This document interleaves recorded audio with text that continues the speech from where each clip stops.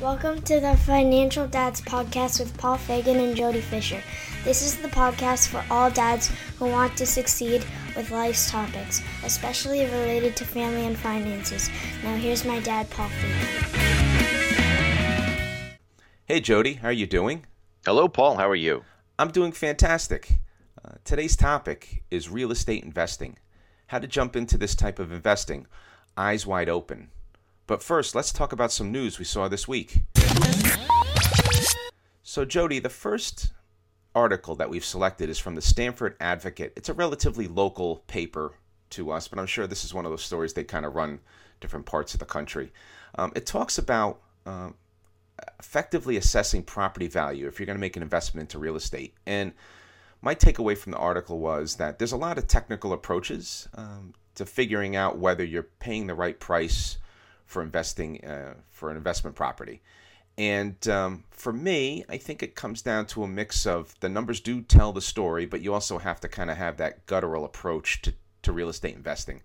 Even if the numbers look great, if the property's located in a neighborhood not so nice, it might be challenging to collect rents and to be a landlord in that area. So I think you have to also add to your technical analysis of the financials, your personality and everything else that goes with it. Jody, what was your takeaway from this article?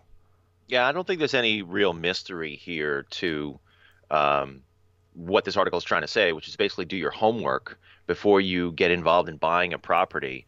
And what I took away from it was whether you're buying a property to invest in as an income vehicle or to invest or to buy it just to live in and have it be your primary home. Do your homework. Make sure that you understand what you're getting into, what the property is valued at. Don't overpay for something. I think that's the key, especially if you're going to be investing. Don't overpay for something. You won't be able to get as much money out of it if you overpay for it and then try to either sell it or rent it. So I think it's all about doing your homework and considering the value of the property before you buy it. Yeah, I'd have to agree. A lot of good points there. We'll jump to our next story, which was in Forbes, and the title is Real Estate Investing Partnerships, a Necessary Train Wreck. This one's an interesting one. I could see how this could easily wreck relationships, business partnerships or friendly partnerships. I think what I took away from the article was kind of some rules of engagement when you're starting to look at maybe partnering up on a real estate deal, sticking to a single transaction. There should be one person that's in charge, that's elected to be in charge and stays in charge, even if the partnership is 50-50. Clearly identify both the roles and responsibilities for each partner in the deal, and have a conflict resolution system. This was very interesting. I didn't really think about this, but kind of having those out clauses, having a third-party mediator to help. So I think these were all good points. I think my gut tells me, though, that investing, any kind of investment, any kind of partnership could be very, very stressful, could be very, very tough, and there's always a risk of it not turning out so well, and your relationship with those partners could be they could be damaged for good, kind of thing. Jody, what's your take when it comes to this article? Partnerships are challenging. Paul, you and I even have a partnership here on this podcast, and there's no money involved. This is strictly just us getting together every weekend to do something that we enjoyed doing together. But it takes work, right? And we have to put work into actually scripting the podcast every week, to producing it, et cetera. And so it's important, and this article goes through it from a real estate perspective on defining that relationship, defining all the clauses in the relationship to make sure that it works, and also giving people the opportunity to walk away from it if they need to. And when you're talking about real estate investing or anything that involves money, defining those clauses up front, even more important, because the best way to sink a relationship is to involve money in it and then to have a dispute about it. So I think this is a really good article that talks specifically about real estate investing and money, but it's great advice for any kind of a relationship. Yeah, I'd have to agree. I think it all made sense to me when I read it, and I think it's a good lead-in to our weekly topic, which is real estate investing this week. I have to kind of put a disclaimer up front, and I think, Jody, we both agree. I don't own any real estate in terms of investment. I have my home, and I think that both of us are definitely. I don't even say I'm a beginner in real estate investing. I don't own any, so it's hard for me to kind of talk about this. I'm kind of talking about it through conversations with family and friends that I have. I'm living, kind of vicariously living through their experience of owning real estate. So we hope that some of the things we talk about today, and like I said, just a disclaimer, we're coming from a place where we don't have real estate investments other than our own home, which I don't consider to be an investment by any means. And I've talked about that on. No. It's not an investment. It's a defensive play. You need a roof over your head. You need a place for your kids. And if you make money at the end, that's great. But if not, it's really not the purpose of your personal home is. So if anyone takes anything away from the podcast today, real estate, your own personal residence probably is not an investment, and there's probably a whole host of reasons that we can go into as to why we think that way, and we've talked about that on other podcasts, but that's for another podcast. If you want us to do a full podcast on why we think your own personal home is not an investment vehicle, we could do that. So but today I think I'll just jump into my current situation, which we just talked about, right? Admittedly, I've been too risk adverse to make a significant investment into any real estate. And so we'll have to kind of live vicariously through others that are close to me on this topic. I have a dear friend who has several homes overseas that he owns and rents. Always seems to have to go back home to fix something or another. But he seems to love it. I don't think he would change it. So he talks about the hassle of owning, I think it's 3 homes overseas. And he makes trips there probably 7 times a year, could be more, depending on what's going on various issues. But he has a lot of friends back home. I think he uses as a mechanism to go back home and make those trips more frequently if he didn't have the real estate. So, but I think he also enjoys the owning his own properties and building his portfolio. He's very hands-on, does a lot of work himself, subcontracts out very little of the repairs or renovations. So for him, he loves it. And like I said before, my own home, it's a loser. Let's move on, right? I'm not making any money off this home. I'd be lucky to get out of this home for what I paid for it, given the timing when we bought. But overall, if you factor in kind of my buy and sell of my previous condo, maybe we'd make a little money, but not that much. My father, coincidentally enough, when I was a kid, my father had a friend who did very well in real estate. He was a barber. That we used to go get our haircuts with. My father developed a really good relationship with him. And the guy was always trying to get my father to buy a piece of property. And that guy was a big believer in multifamily homes. 2 family, 3 family, 5 family. The more families you could squeeze into a property, the better. That was his motto. And it was amazing to hear his adventures of being a real estate investor and landlord.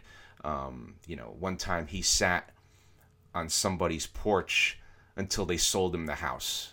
Now, nowadays, I guess you'd probably be arrested pretty quickly, but that technique worked for him. I don't know how, but it was fun kind of going around, and I wish my dad had pulled the trigger on a 3-family house. Oh, man, it was a 5-family house in my town. Great little area, probably would have set my family up very nicely. And he did not do it. And it was interesting when I look back on it. The other thing, and I guess like father, like son, we had an opportunity, me and my wife, before we bought the house we're in now, to buy a 5-family home from all things the bus driver that used to drive us back and forth to the train station at our condominium. Really nice gentleman. His name was Jim.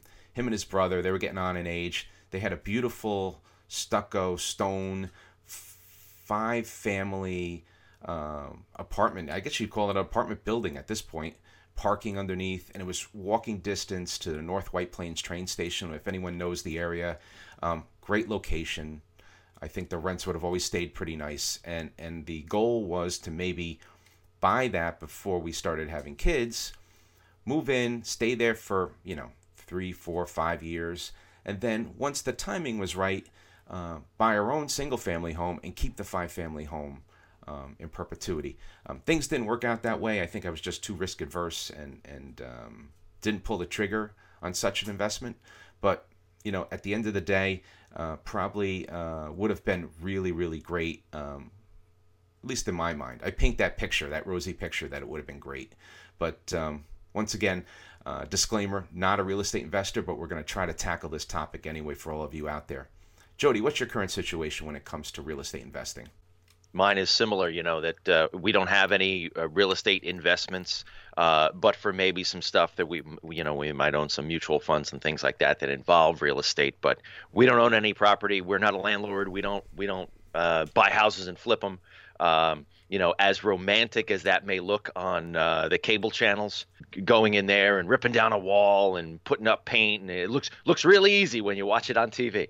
I'm sure that it's hard work. I've done renovation in my own home. It always goes slower than you think. It's always more expensive than you think. And so that combined with a couple other reasons, basically that I don't have the inclination to do it, is why we haven't gone that route. But let's take a step back too and talk about sort of what we mean when we're talking about real estate investing. And there's really just a couple different ways. There's the buy and hold. Buy and hold basically means you're going to be a landlord, right? You're going to buy a property and you're going to rent it out to somebody, whether that's a single family home, an apartment, a multifamily home that you talked about, Paul. The upside is great. You've got yourself a rental place and you're renting it out. And obviously you should be doing the math to make more money on the rental fees that you're charging than you are in the mortgage that you're paying out. Downside is you got renters who come in and they trash the place, and then you've got to spend the money to fix it up. Maybe you can assess them some damages or whatever, but at the end of the day, it's your problem to fix that up to be able to continue to rent it. And you have to face reality that sometimes those properties are going to go vacant. They're going to sit vacant, and you're still going to have to pay the mortgage. And sometimes you're going to have to spend more money in fixing up the property than you expected to. So plus you're going to have to put an awful lot of time into just managing that property, making sure that it's not getting beat up. I'm fascinated by people who invest in real estate, actual real estate, and rent it out far from their homes. Because then they probably have to hire a property manager or something like that. And then there's more expense. So that's avenue number one is being a landlord. Avenue number two, I guess, could be flipping, right? You buy and you flip. You buy a place, you buy it as cheap as you can. You go in, you renovate it, and then you turn it around and you sell it. There's an awful lot of math involved and an awful lot of chance involved there, I think, because you're subject to the real estate market and what a particular property will sell for, and depending on your renovation schedule.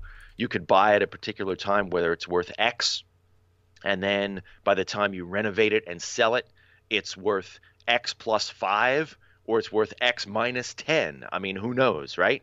So there's a lot of chance involved and a lot of risk involved in the whole flipping model. Plus, again, you're dealing with your budgets, you're dealing with materials, you're dealing with schedules and timelines of making sure that the thing gets renovated on time. You're either doing it yourself or you're hiring people who have skills that you don't. So a lot to get involved with in house flipping, as wonderful and happy as it looks on all the cable TV channels. And then there's just the one more, which is what we alluded to, which is real estate trading, right? Which is investing just like you would invest in any other financial vehicle, like a mutual fund or a stock or whatever. You're investing your money in real estate related vehicles, stocks, mortgages, mutual funds, things like that are based on the real estate industry. So there's your three basic ways that you can get involved in real estate investing. Oh, very cool. Thanks for pointing those all out, Jody. A lot of the podcasts today, we're going to be jumping around. Most of the time, we know exactly what we're talking about, but in this case, we're going to have to jump around a little bit. Some of the things that came into my mind as you were speaking, Jody, you can't underestimate the downside. There are so many downsides, whether you're flipping, owning. There's all kinds of things that could happen. So, you always have to be prepared for the worst, for those vacancies. Don't think you're property is going to be rented, 12 months out of the year. And that leads into, I think the term cash is king when it comes to flipping or buying hold of real estate. You have to have enough money to weather storms, right? So if you're flipping a house, you have to have the cash on hand to deal with problems that are unforeseen. You may buy a house to flip and you think it's we're going to change walls around, or we're going to renovate the kitchen, and then you find out you got horrendous mold, or the house is sinking. Like, spin the wheel of pain and see where it lands. You have to have the cash to weather those storms. And my case in point is, look at 2008. All those folks that held real estate. I had a friend that was an investor down in Florida. He got wiped out. Came back to New York with just his suitcases, literally. He got wiped out down there in the real estate market in Florida, one of the hardest hit.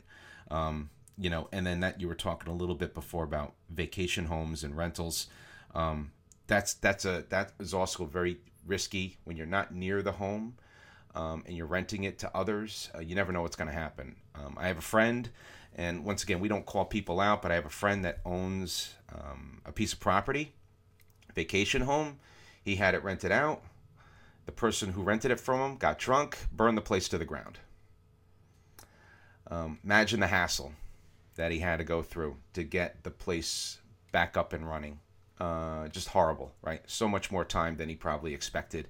Just dealing with rebuilding, right? What was left. So, these are all things, and I know it's kind of scary, but I think this podcast is meant to scare you a little bit, because you have to know yourself. You have to know whether you have the wherewithal, the heart, the mind, the body to be a real estate investor, both mentally and physically, because a lot of real estate investing comes down to physical and mental abuse, if I want to call it that. What are your thoughts on that, Jody? Yeah, I think you have to have what did they call it in Glengarry Glen Ross in that classic Alec Baldwin speech? You know what it takes to sell real estate? It takes brass balls to sell real estate. There is major money on the line, and there's, especially when you're involved in being a landlord, there's crazy personalities involved. There's every kind of scenario under the sun that you could imagine. I've never been one, but I've worked with a lot of real estate developers. I've worked with a lot of construction companies. I've worked with a lot of builders. And they are hard-nosed people. They can be kind people, but they are hard-nosed people, and they are no BS people. Because they know how much money, and they're dealing in, budgets and properties worth millions of dollars. But even if you've got, a single family home or a multifamily home in a residential neighborhood, you're talking about several $100,000s on the line. For an individual like you or me, Paul, that's the same as multi-million-dollar properties for big real estate developers. There is a ton on the line when you get into this, and I think you have to go in with a killer instinct to this if you're going to do it. Even if you're just gonna buy a house in a residential neighborhood and flip it and sell it.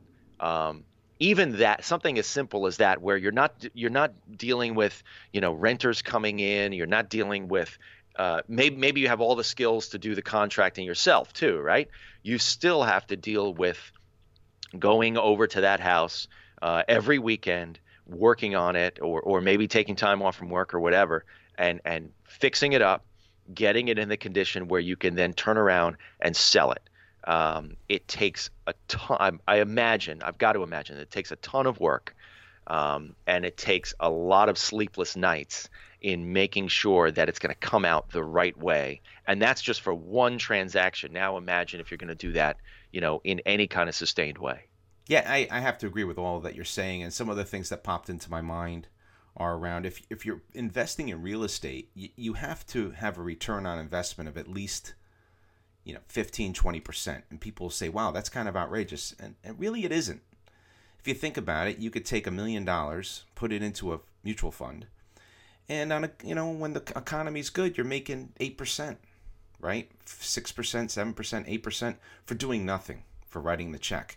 You have to be compensated more for real estate investing because of your time and patience and everything that goes into it. So you have to make upwards of 15-20% on the transaction.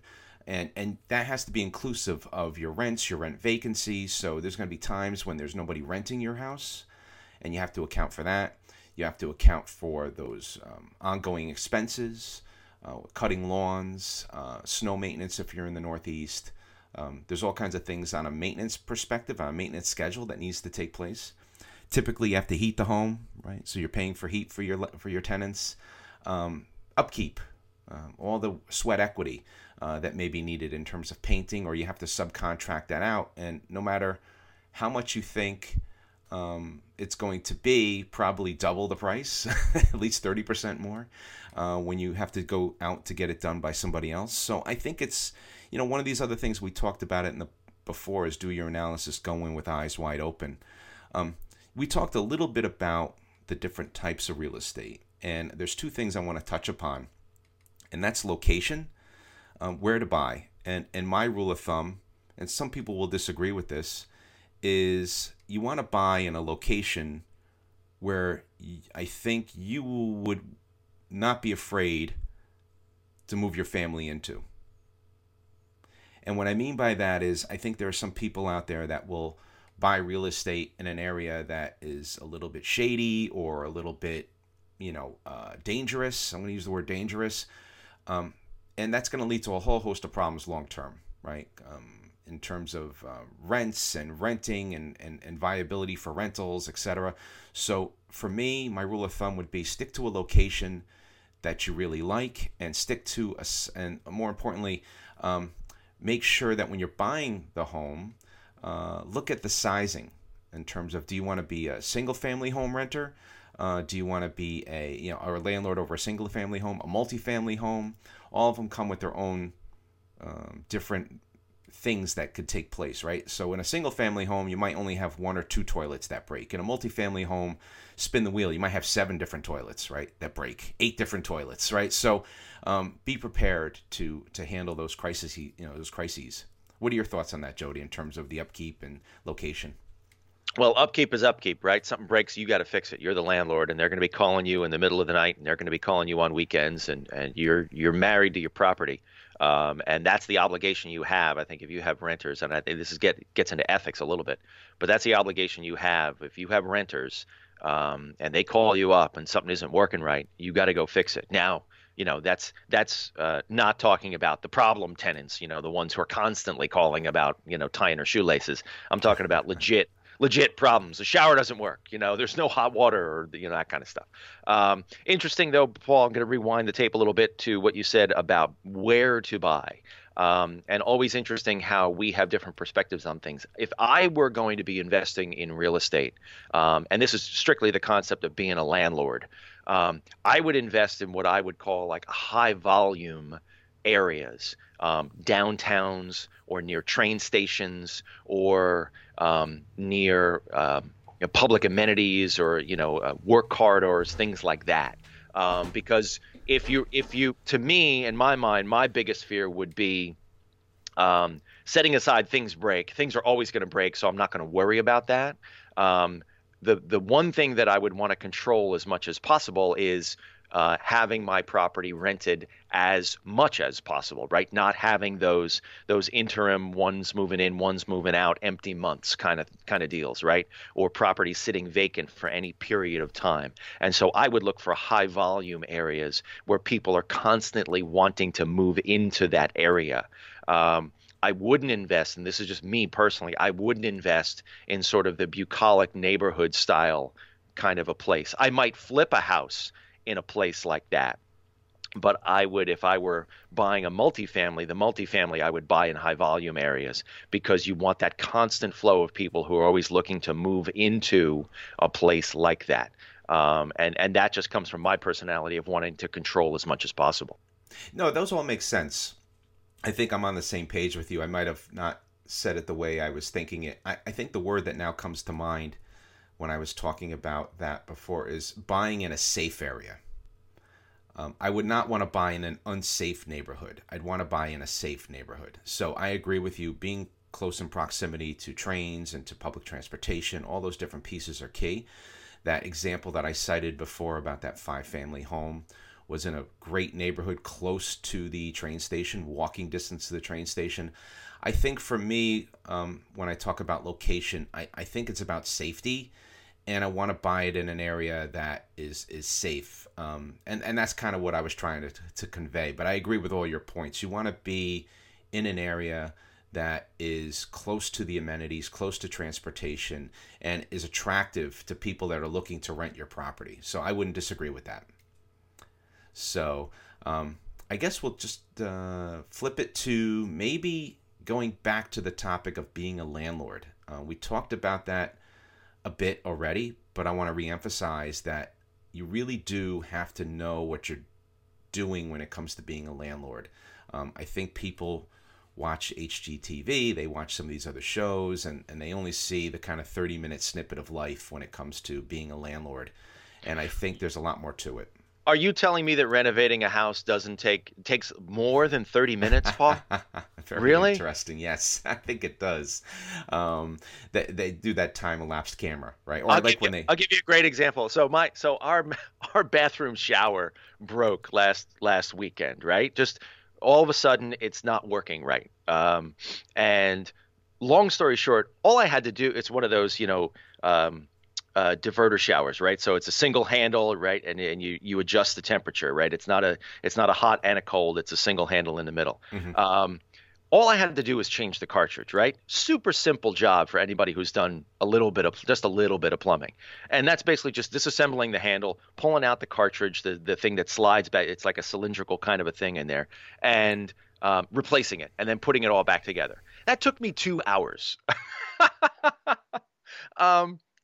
Renovations take a long time, and you have to have the intestinal fortitude before you go into this to make sure that you are prepared to either do the work yourself, to have the skills to do the work yourself, or to hire somebody to come in and do it for you. And then if you're going to hire somebody, have the budget to do that. Because as I pointed out to my wife, if I had hired a plumber to come in and do the work that I did, which is basically just changing out a cartridge in a shower, it would have cost me about $400. Yeah, I believe it. And you're right. I think that's key. And that all comes down to making sure that you have enough funds. I see too many people thinking that real estate is a quick win, whether it's flipping or buying, selling. There's all these. I remember Carlton Sheets. That was the big real estate flipping. And I used to read these things when I was a kid and watch these infomercials. And I actually am staring at my office. I have a book on my bookshelf called Flip. That I bought for a friend of mine as well. And, and like I said, I've always kind of lived vicariously through others when it came to real estate investing. And I have a bunch of friends that have really good success stories when it comes to real estate investing. Family members, friends, and it all kind of works. I just think for me, it came down to personal choice and risk tolerance. And you have to know oneself. Are you the landlord type? Are you the person that can be a partner with somebody and flip real estate? Are you handy with a paint roller and a hammer and a screwdriver? These are all things that before you go into any of this type of hands-on investing, you make sure you go with eyes wide open. One thing we didn't touch upon that we'll touch upon a little bit now are investing into real estate without actually touching the real estate, right? And that's in the form of mutual funds or REITs. A REIT is a corporation, trust, or association that invests directly in real estate through properties and mortgages, right? And they trade on the stock exchange, and they're bought and sold like stocks. So for those of you that are not, that are faint of heart, you could just go and buy these mutual funds and invest into the real estate. And kind of I'll say if you're a teacher and you have a pension, you probably are invested in REITs right now. Whether you know it or not. Yeah. The lots of municipal employee pension systems, lots of teacher pension systems are already invested in REITs simply because of that, because they are a relatively safe, relatively high return type of an investment. Yeah, I would agree. I think I own a few in my retirement portfolio, but not a lot. Because like I said, for me, I think that over time, a balanced portfolio is key, and maybe that's for another podcast, but I know we've talked about it in the past, but, making sure you have the right mix of investments in your retirement plan, such as REITs, equities, bonds, there's all kinds of different ways you can invest in your retirement, but REITs could be a good solid cornerstone for safe investment. But outside of my retirement, I don't hold any investment in real estate, whether it's in physical real estate or stocks within, or mutual funds within REITs. I just have my home. And I think a lot of the things we talked about today are analogous to owning your own home. So if you own your home now, think about owning another home that you don't live in that you still have to maintain and have your eyes on. And now you have other people renting within, right? So I think there's a lot to think about when it comes to the investment game and how you're going to deal with these types of investments. So I used to do work for a very well-known New York City real estate developer. You'd know him if I mentioned his name. And he was fond of always saying, or answering the question, when is a good time to invest in real estate? He would always say, right now. His attitude was, get together with your friends, pool your money, buy something, slap a coat of paint on it, get some renters in there. Fix the light bulbs, make sure the toilets work. When they get tired of living there, they'll move out, find someone else to move in, take some of that money, improve the property, rinse and repeat, and then either improve it to the point where it's a gorgeous property and you hold it and you make lots of money and your margins are much higher, or flip it, give it to somebody else, and then turn that money into something else. He's a brilliant businessman. And he was, you'd understand, so bullish on real estate investing, and really made it make sense. And he was a terrific person to work for. And so if you're interested in it, I think you just gotta, as you said, Paul, eyes wide open, but go for it if you want to go for it. Yeah, I would say that. And you said something key there, pool the money. I think there's a lot of peace of mind in buying real estate all cash. So whether you're buying the property yourself and flipping it, or you're doing it with friends and flipping it or renting it, I think going back to what I said earlier, I think cash is king. I think too many people go in with the thought of, well, I'll just remortgage my home and buy that piece of property. Oh, that's what happens every day, Jody. I mean, that's happening, right? Oh, so, I know. Duh, I know. And I think that's the most dangerous. Maybe we'll kind of tie off the podcast with this note, because I think it's the most important piece. Is please do not mortgage or take out loans against your home to buy another rental property or to buy rental property. That would be the same as mortgaging your home and buying stock or some kind of other thing. Don't mortgage your home to make an investment in something else. I think that's a really bad idea. Yeah, absolutely. There's so much downside risk. The upside is very little.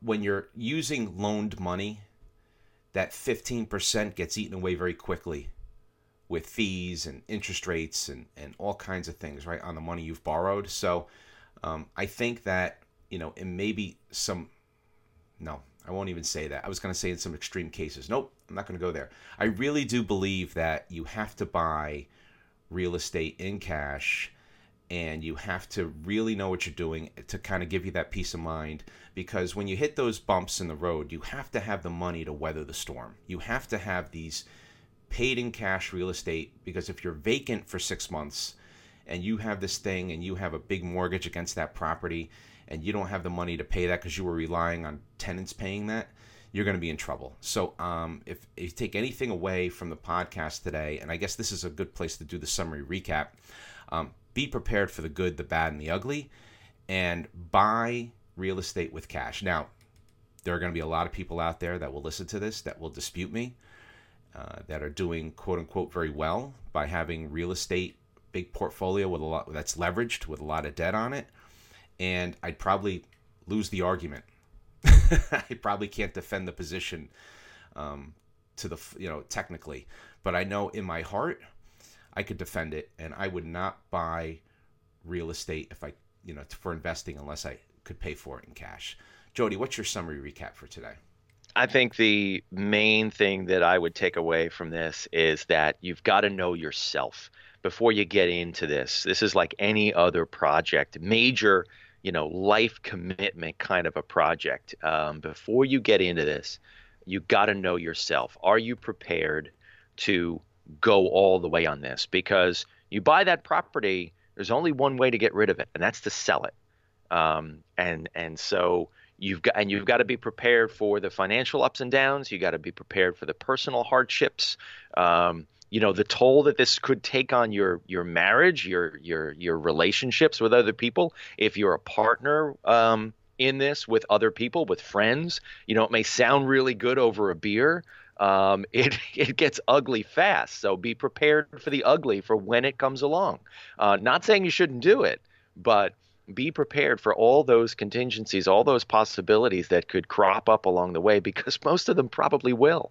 And just be ready to do it. I would love to do it. In fact, I think my biggest hesitation of why I've never done it is just because I haven't been able to pull together enough cash to do it, I think, the way I would want to do it. But I would love to do it. I think it would be really rewarding. It would be really, really hard, but it'd be really rewarding. So maybe one of these days, when I'm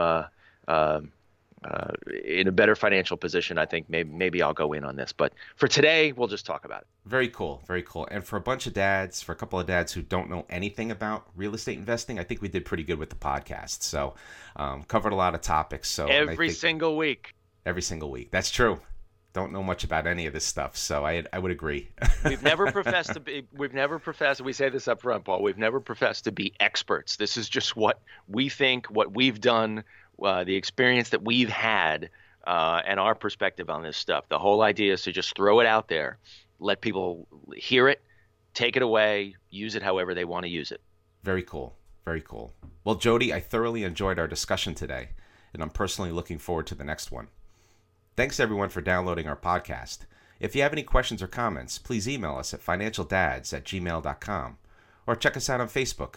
Just go to financialdads.com. So with that, this is Paul and Jody reminding you, managing finances can be stressful, but that's why the Financial Dads are here to help you plan for success. Have a good one, everybody. Be well, and thank you.